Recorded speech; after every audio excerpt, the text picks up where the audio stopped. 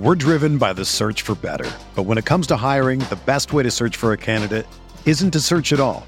Don't search, match with Indeed. Indeed is your matching and hiring platform with over 350 million global monthly visitors, according to Indeed data, and a matching engine that helps you find quality candidates fast. Ditch the busy work. Use Indeed for scheduling, screening, and messaging so you can connect with candidates faster. Leveraging over 140 million qualifications and preferences every day, Indeed's matching engine is constantly learning from your preferences, so the more you use Indeed, the better it gets. Join more than 3.5 million businesses worldwide that use Indeed to hire great talent fast. And listeners of this show will get a $75 sponsored job credit to get your jobs more visibility at Indeed.com/Blue Wire. Just go to Indeed.com/Blue Wire right now and support our show by saying that you heard about Indeed on this podcast. That's Indeed.com/Blue Wire. Terms and conditions apply. Need to hire? You need Indeed. This podcast episode is brought to you by Coors Light. These days, everything is go, go, go. It's nonstop hustle all the time. Work, friends, family, expect you to be on 24/7. Well, sometimes you just need to reach for a Coors Light because it's made to chill. Coors Light is cold lagered, cold filtered, and cold packaged. It's as crisp and refreshing as the Colorado Rockies. It is literally made to chill. Coors Light is the one I choose when I need to unwind. So when you want to hit reset, reach for the beer that's made to chill. Get Coors Light in the new look delivered straight to your door with Drizzly or Instacart. Celebrate responsibly. Coors Brewing Company, Golden, Colorado. Support for this podcast comes from U.S. Bank. U.S. Bank wants to know how you reward yourself because they have cards that make every day more rewarding. Are you a points hoarder, cashback guru, low intro APR lover? With U.S. Bank, it's up to you because they have the cards to fit your lifestyle. So earn more whether you're shopping at a gas station or a grocery store, even while planning a staycation. Learn more at usbank.com/credit card. U.S. Bank credit cards are issued by U.S. Bank National Association ND. Some restrictions may apply. Member FDIC.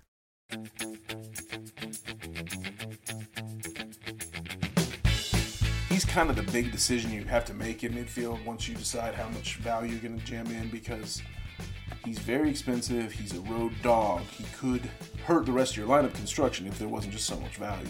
He's a guy you want in, but I don't know.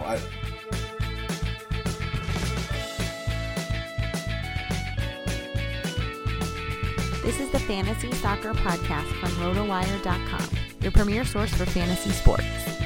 For player news, projections, DFS lineup optimizers, and more, please visit RotoWire.com/soccer. And now, here are Andrew Laird, Skylar Redpath, and JD Bazo. Hello and welcome to another episode of the RotoWire Fantasy Soccer Podcast. And I am not Senior Soccer Editor of RotoWire, Andrew Laird. I am Daniel Bramlett, and I'm known as Trippin' B in the DFS soccer world, and I'm here for a solo pod on the Saturday, March 16th MLS slate, which we were graced with by the powers that be at DraftKings here on Friday afternoon. So because of that, scheduling being delayed, we weren't able to really schedule Skylar, Andrew, JD, and myself together, and as you know, it can be kind of tough to put things together on a Friday night last minute. We ended up not being able to get together, but I love the game so much, and I have just not enough of a life that I was able to be available to put some thoughts in on this microphone on a Friday night, and hopefully there's some people out there that might enjoy listening. We'll see. We actually have a pretty interesting slate here with the rare Seattle underdog spot going on the road to Chicago, so let's start there up at the top with Nico Lodeiro, and I don't really think you have much of a choice here this week in terms of should you play him or not. He's pretty much, even at 10,900, a guy you want to lock in. Seattle, as I mentioned, is a slight underdog at Chicago, and but it's really just a pick 'em.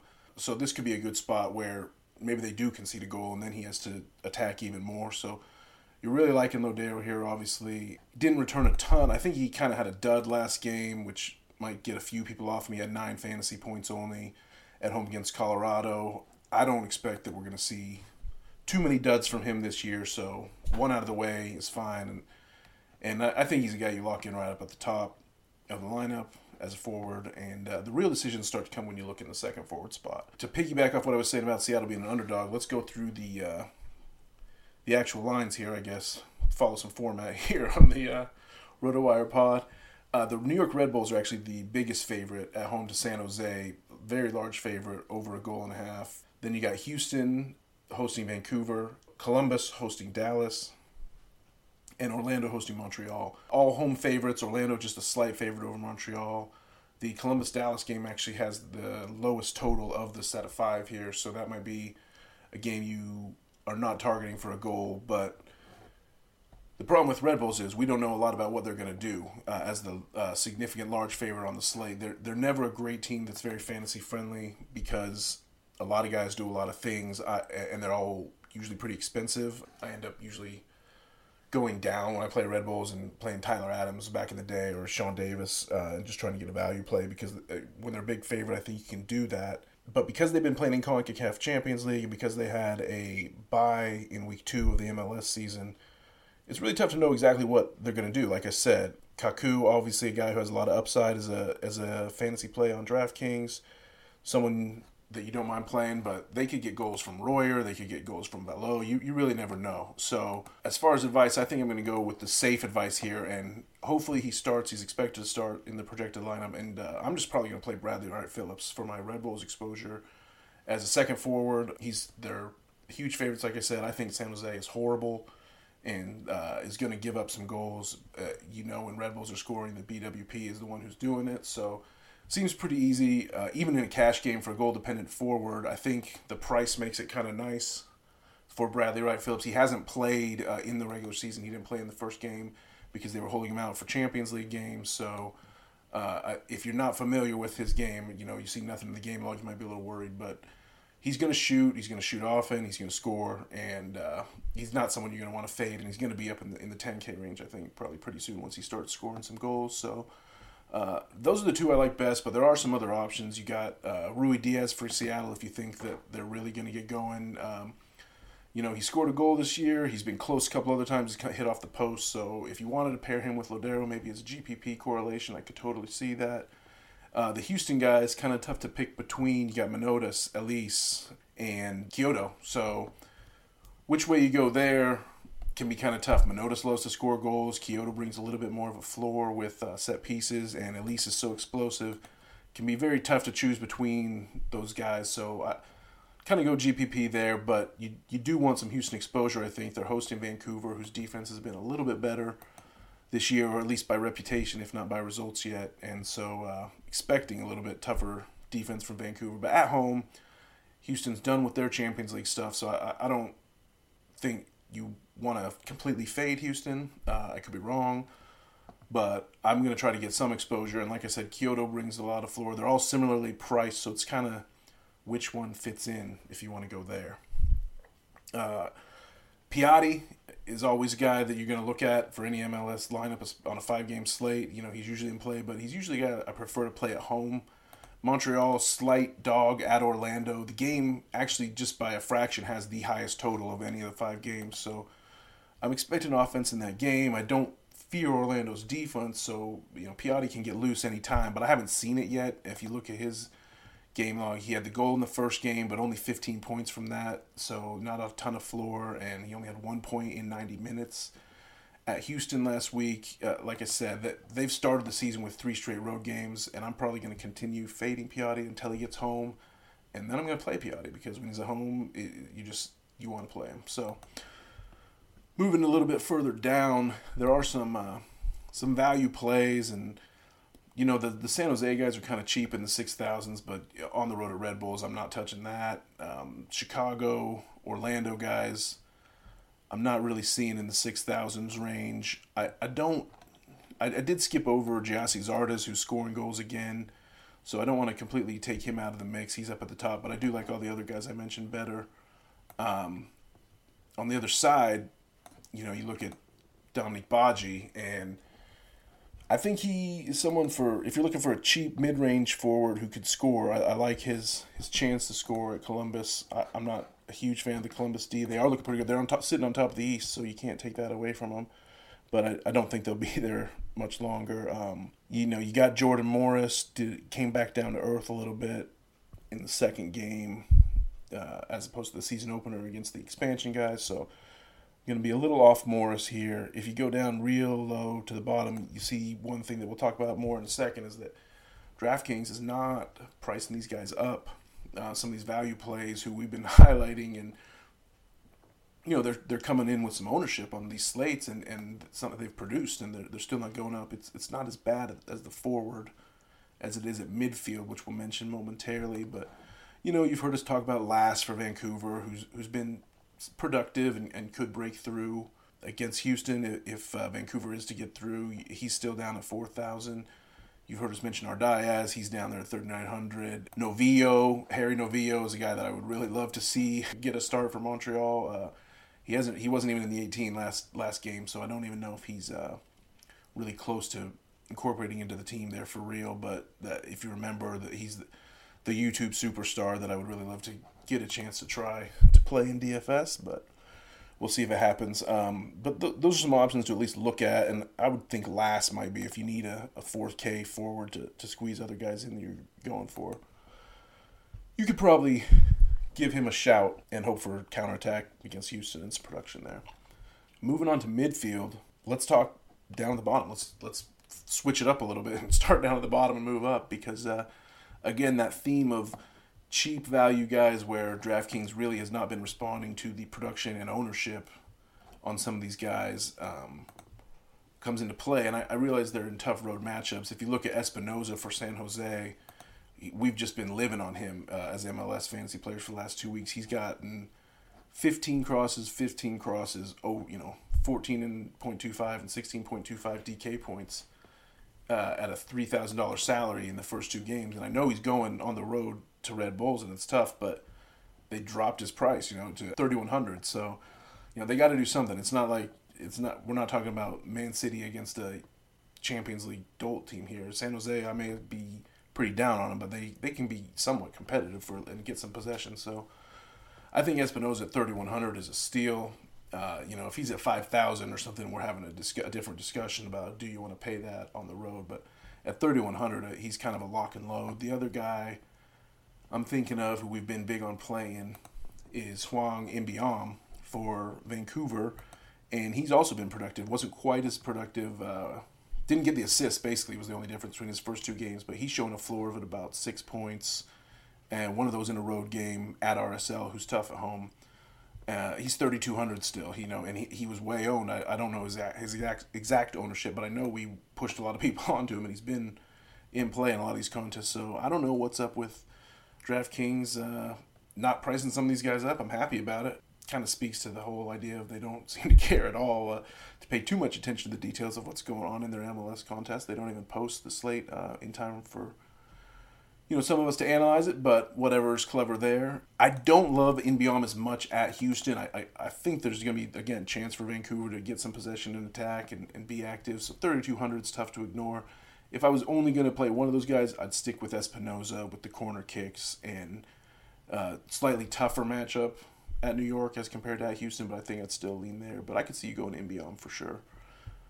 As we move up in the midfield, since we're doing this backwards, I'm getting up into the 6,000 ranges, and I'm not seeing a ton I love. Again, it's road players. You got Sean Davis, who I mentioned earlier, if you needed cheap Red Bulls exposure at 4,800.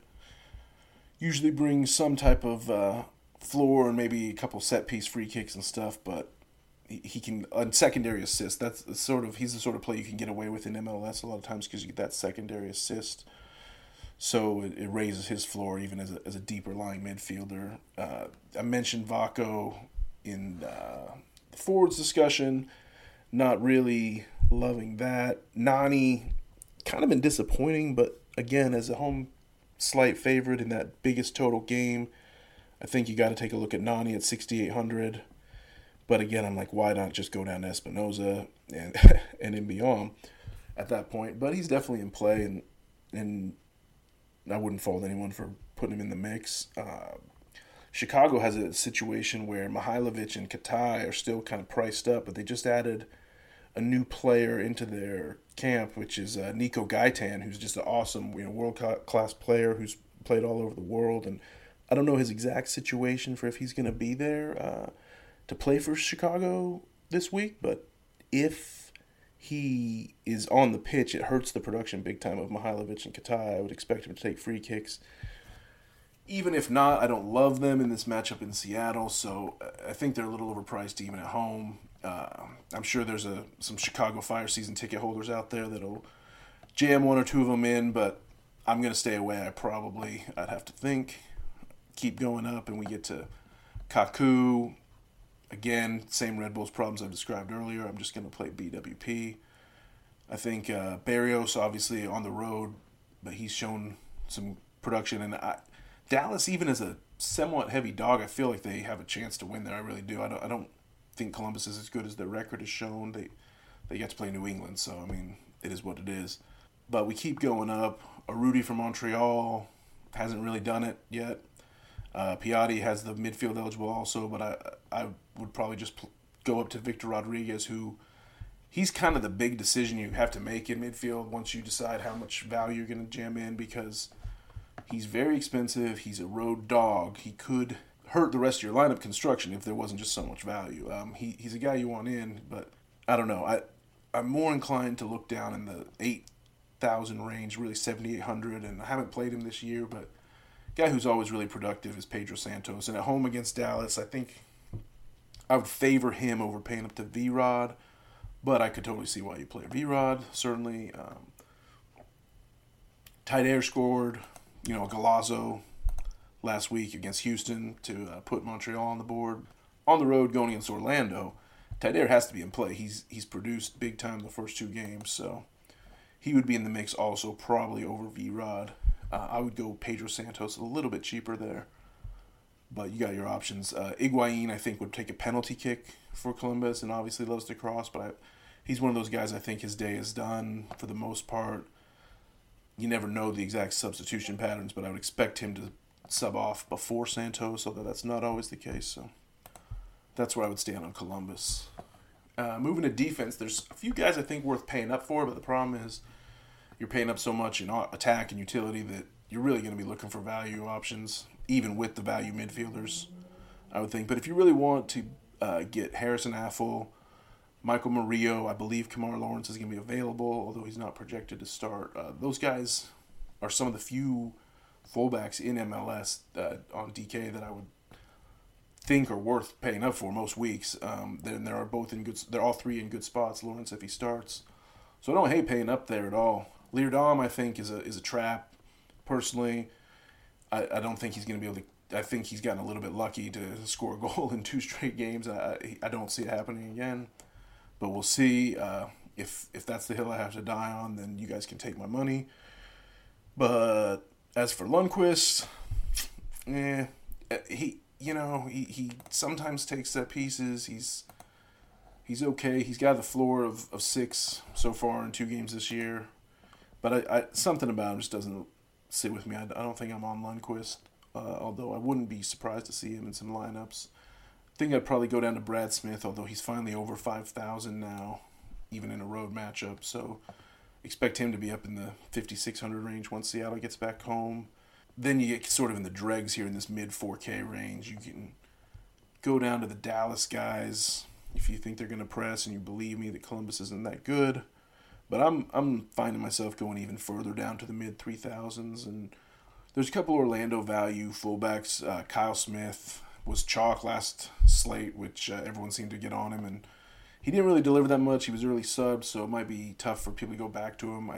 I know the coach does support him, though. He has a relationship with that coach, so I'm not afraid to go back to that well for 3,300. Danilo Acosta on the same team. If they both started on opposite wings, you could run that double Orlando wingback stack and see how it goes. Like I said, they are favorites. The total is high. I don't expect a clean sheet for either, but I think they both like to attack, and I like what Orlando's been doing better than they were doing last year. So, as for goalkeeper, I would say as good as Robles is, don't pay up for 6,000 for him. Stefan, a little nicer at 5,500, although I do think Dallas has a chance to win. But maybe that just means he faces a lot of shots. It's goalkeeper. Do what you want. So anyway, that's a huge dose of Trip and B for those of you who might have thought my contributions to the previous 2 pods of the season were a little bit minimal, but hopefully it wasn't an overdose.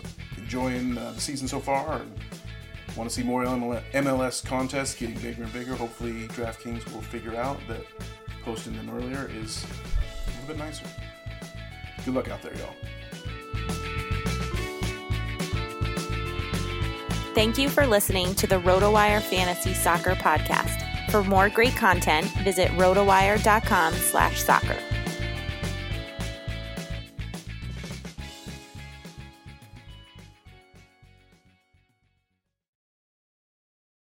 Whether you're a world-class athlete or a podcaster like me, we all understand the importance of mental and physical well-being and proper recovery for top-notch performance. That's why I'm excited that Unified Healing is sponsoring podcasts on the Blue Wire Network. Unified Healing is a new and super innovative global network of wellness centers powered by Energy Enhancement System, or EE System. If you haven't heard of the EE System yet, then you'll want to listen up. This technology promotes wellness, deep relaxation, purification, and rejuvenation. Wherever you are across the globe, access to a center is easy and affordable. Interested in experiencing the EE System technology for yourself? Go to unifiedhealing.com/bluewire to learn more and find a center near you.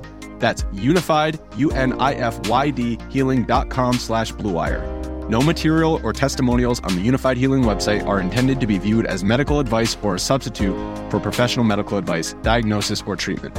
Always seek the advice of your physician or other qualified healthcare provider with any questions you may have regarding a medical condition or treatment and before undertaking a new healthcare regimen, including EE System.